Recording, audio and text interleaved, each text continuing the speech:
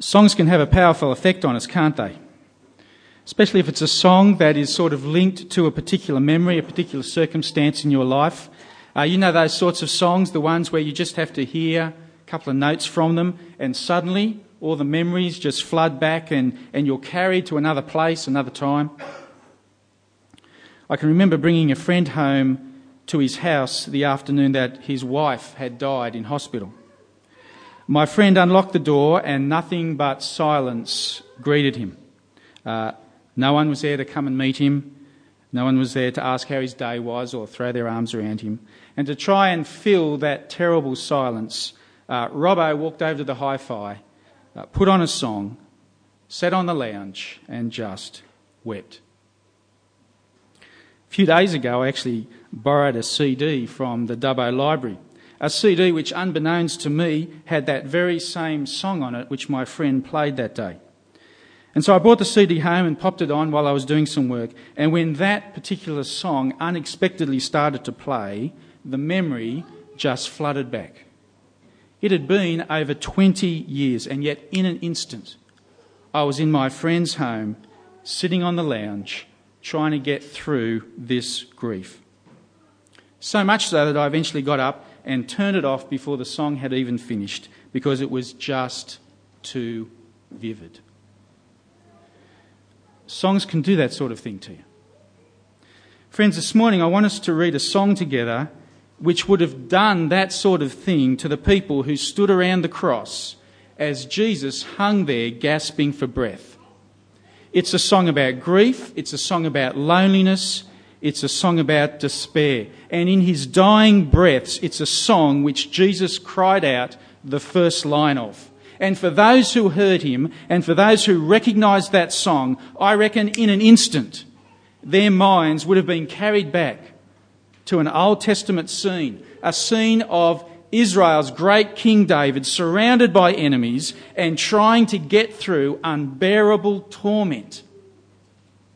But here's the thing, friends. As their minds would have swung back to that Old Testament song, they would have realised that that song, though it starts in darkness, it finishes in wonderful rejoicing. They would have realised that that song was not like the song I was listening to from the library. The song on Jesus' lips is not a song to get up and turn off halfway through. This is a song to listen to all the way through, because at its end, there is wonderful excitement and wonderful comfort. This is a good song to think about today. To think about why this, of all days, should be called Good Friday. The song on Jesus' dying lips is, of course, Psalm 22. Listen to how it starts. My God, why have you forsaken me? Why are you so far from saving me, so far from the words of my groaning? Oh my God, I cry out by day, but you do not answer, by night, and am not silent. Friends, this is a dark place. This is a truly God-forsaken place. This is a place where you keep crying out for help day and night, we're told, and no one comes, not even God. You know he's there, you know he could help, you know that in the blink of an eye he could deliver you, but he doesn't. You plead, he does nothing. You weep, he doesn't answer. You beg, he is silent. Have you ever been there? Have you ever felt that abandoned by God? I hope not. But it's what Jesus felt as he hung alone in the dark on the cross. See, it's telling, I think, that in the final moments of his life, as he began to physically unravel, Jesus could have quoted the very next psalm in the Old Testament. He could have chosen the famous 23rd Psalm. The Lord's my shepherd, I shall not be in want. Even though I walk through the valley of the shadow of death, I will fear no evil, for you are with me. But Jesus didn't reach for that psalm, because even though he was walking through the valley of the shadow of death, in a very real sense, God was not with him. So he reached for the psalm before it. my God, why have you forsaken me?" And look, I'm the first to admit that I don't fully understand this. In what sense can God the Father forsake God the Son? How does it work that two persons of the Trinity could ever be separated? How could it be that one could ever be without the other? I don't know. But what I do know is that as Jesus hung terrified on that cross, something profoundly traumatic was happening within God himself. Because what the rest of the Bible makes very clear is that as he hung there on the cross, Jesus had my sins, your sins, all the sins of his people on his shoulders, wearing them as his own. And therefore, at that moment, he experienced the depths of utter abandonment from God. He experienced the punishment of my sin and your sin and the sins of his people. That's what punishment for sin deserves. Separation from God, being forsaken by God. It's what we deserve. But on the cross, it's what Jesus experienced in our place. But back to this Old Testament song and this tortured section of the song, which Jesus deliberately chooses to identify with. And as terrifying as this moment is, if we keep reading, what we discover is that it's with enormous effort that the psalmist now interrupts his despair with memories of hope. So he's desperately trying to pull himself back from the edge of complete and utter hopelessness. And so he starts to preach to himself. He starts to pull himself together by recalling just who God is. Verse 3. Yet you are enthroned as the Holy One. You are the praise of Israel. In you our fathers put their trust. They trusted, and you delivered them. They cried to you and were saved. In you they trusted and were not disappointed. It's an insidious and emotionally exhausting cycle that the psalm is now taking us on. See, it's a cycle that as the difficulties press in on him, so terrible are they that the psalmist all but is collapsing under them. He is all but spiralling into complete and utter darkness. He's all but giving up his faith, but he crawls back from the brink and tries to regather his composure, tries to think more clearly about God, tries to muster his faith, which is what these verses are doing. It's a massive effort as he deliberately interrupts his train of thought, deliberately tries to drag his thoughts back onto the goodness of God. But it's hard. And suddenly it's all too much again. And the pain is too great. And his soul just collapses all over again. God may rescue others, but he's not going to rescue me. Verse 6. But I am a worm and not a man, scorned by men and despised by the people. All who see me mock me. They hurl insults, shaking their heads. He trusts in the Lord. Let the Lord rescue him. Let him deliver him, since he delights in him. The downward spiral is gathering speed. It's not just God who has forsaken him, it's everyone who looks at him. They mock him, they hurl insults at him, and he withers under their gaze. I'm just a worm. But then once more, in a monumental effort, can you believe it? He again interrupts himself, again pulls himself together, again struggles to preach to himself, again puts the brakes on his distress, again tries to rein in the panic that is within him. Verse 9. Yet you brought me out of the womb. You made me trust in you even at my mother's breast. From birth I was cast upon you. From my mother's womb you have been my God. Do not be far from me, for trouble is near, and there is no one to help. Once more, David is reminding himself that even from within the womb, God has been with him in the past. Perhaps he's rehearsing Psalm 139. You created my innermost being. You knit me together in my mother's womb. My frame was not hidden from you when I was made in the secret place. And yet, friends, even here, as he's trying to rein in his despair, even as he tries to just cling to that slender thread of faith, By the end of verse 11, his mind is starting to just cave in again. It's a hideous struggle. Don't be far from me, for trouble is near, and there's no one to help. There's no one to help. The spiral is starting again. Everything's starting to collapse again. There's no one to help. No one. Verse 12. Many bulls surround me. Strong bulls of Bashan encircle me. Roaring lions tearing their prey open their mouths wide against me. I am poured out like water, and all my bones are out of joint. My heart has turned to wax. It has melted away within me. My strength is dried up like a potsherd, and my tongue sticks to the roof of my mouth. You lay me in the dust of death. Dogs have surrounded me. A band of evil men has encircled me. They have pierced my hands and my feet. I can count all my bones. People stare and gloat. My clothing. It's with these words that Psalm 22 reaches its lowest and most terrifying moment. Enemies abound, brutal enemies, animals, bulls, lions, dogs, encircling, piercing, tearing, gloating. And it's here that this psalm rings so true of Jesus, isn't it? So specifically true. The casting of lots for his clothing, the piercing of his hands and feet, the insults, the gloating, the thirst, the humiliation, the loneliness. It is so true of Jesus. So specifically true of Jesus.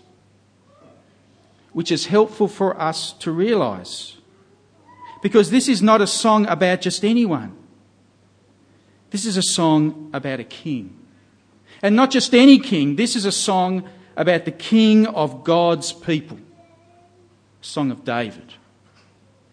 And look, I know that there are aspects of this psalm that perhaps many of us can resonate with. Maybe there are aspects that resonate with you because you can remember times when you have felt forsaken by God. Maybe you can remember times when you've cried out to God only to feel as if your prayers are bouncing off the ceiling. Maybe there are times when you don't feel as if God has listened to you.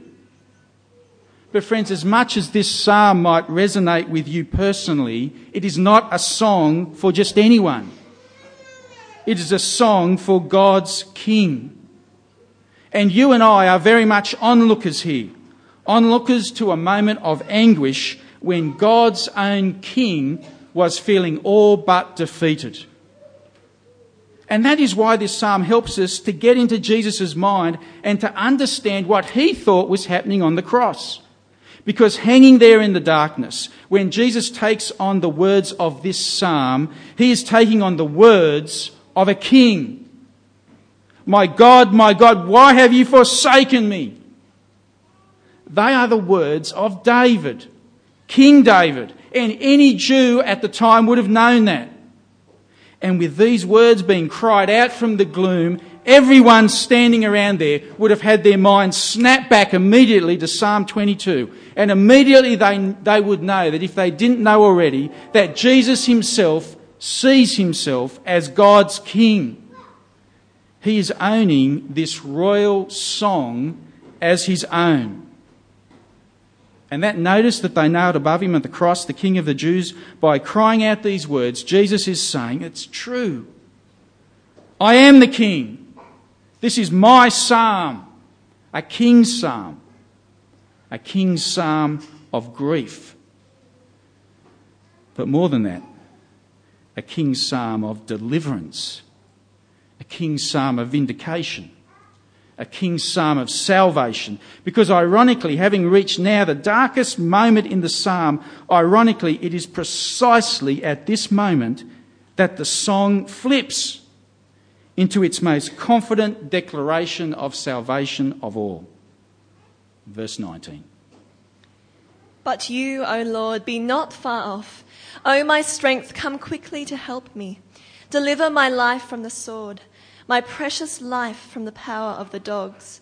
Rescue me from the mouth of the lions. Save me from the horns of the wild oxen. Despite everything that has happened around him, the psalmist still has confidence in God as his strength and his helper and his rescuer. And the reality is that by the end of verse 21, God has saved him. Now the NIV, which most of us have and which is on the screen, it masks the grandeur of the verse actually. The ESV is much better to the original.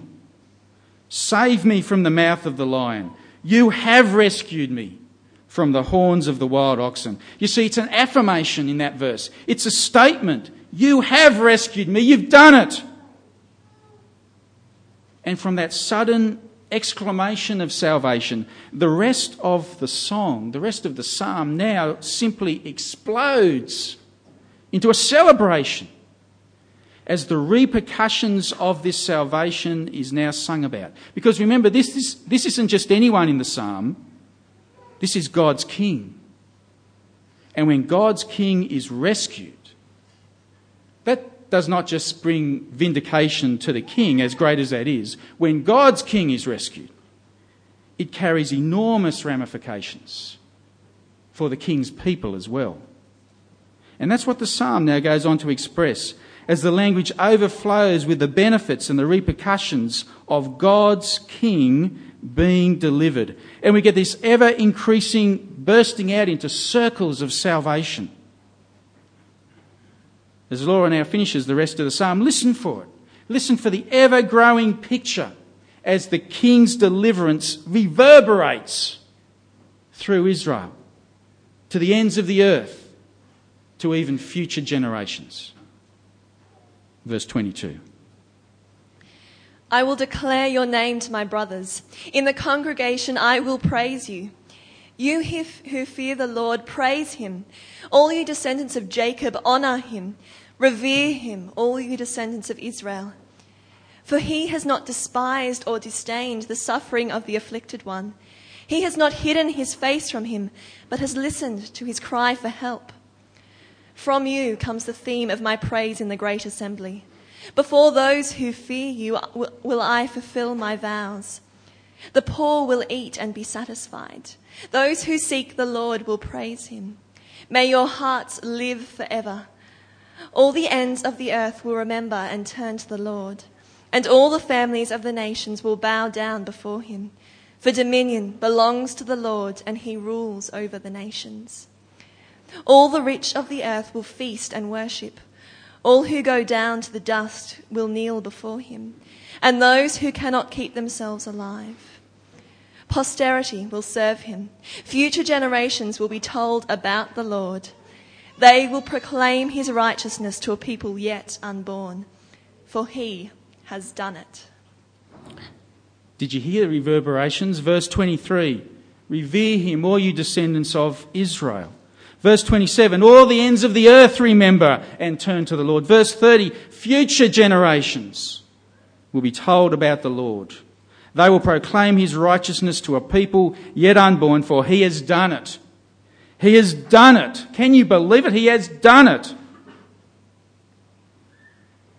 This is a wonderful song. Can you pull back and soak in the flow of it? It starts with God's king caught in crippling grief, barely clinging to his faith. But he does cling to it. And in the middle of the song, he is saved. And so is triggered off a world-engulfing kingdom of salvation.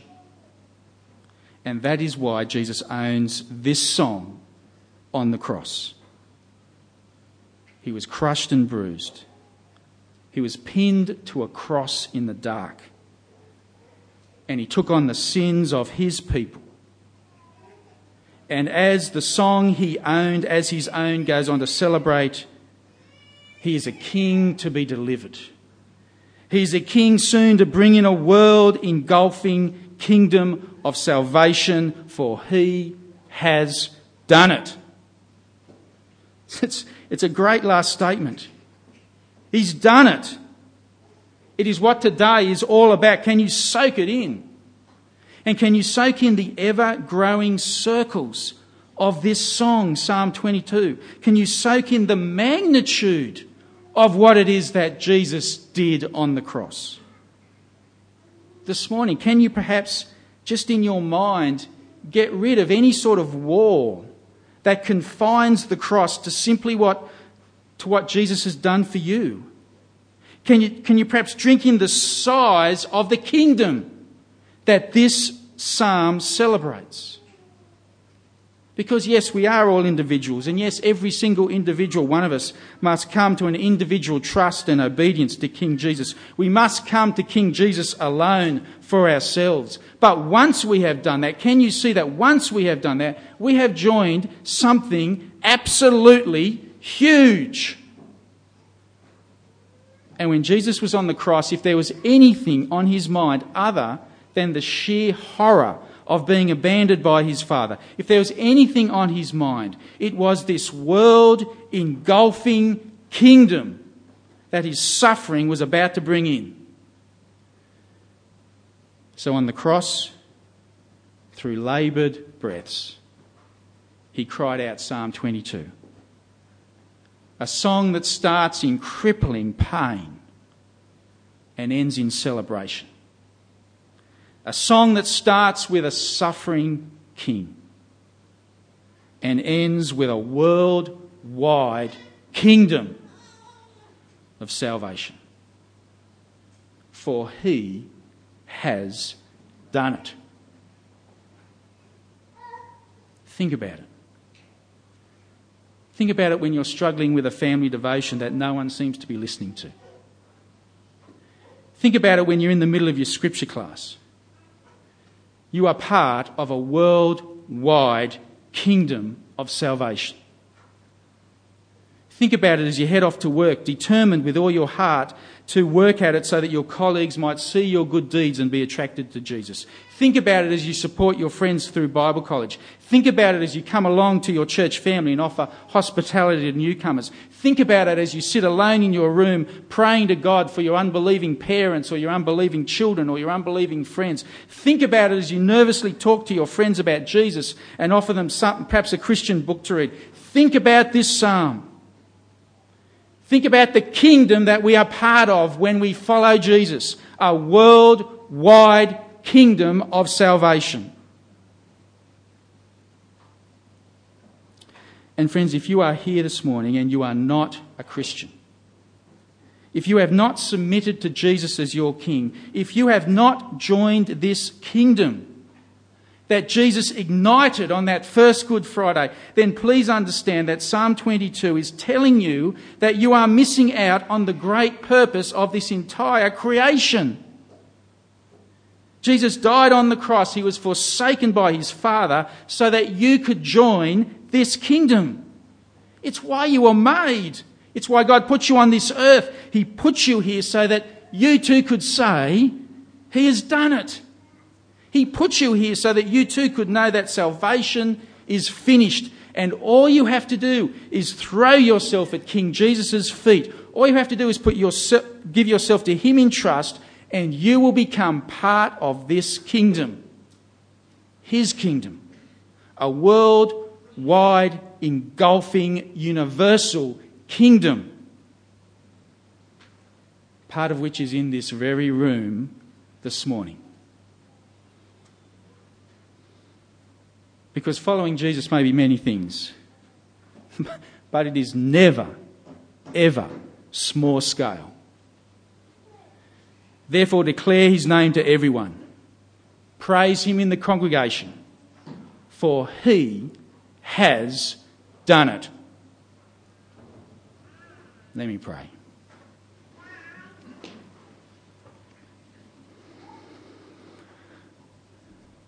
Father God, thank you that your Son has done it.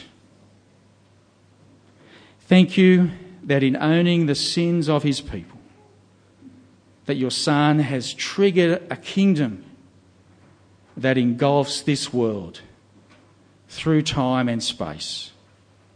Father, thank you that we can be part of that kingdom, and we know we don't deserve it. Thank you that as Jesus hung in the gloom on the cross, that he was owning our sins on himself, taking our punishment in himself. Father, thank you. Thank you that salvation, being part of this kingdom, can be ours because of what Jesus went through that first Good Friday. And Father, thank you for your word, for this song, this psalm, that helps us to see the terror that Jesus went through, but helps us to see the wonderful kingdom that he has brought in. Thank you that we can be part of it. Amen.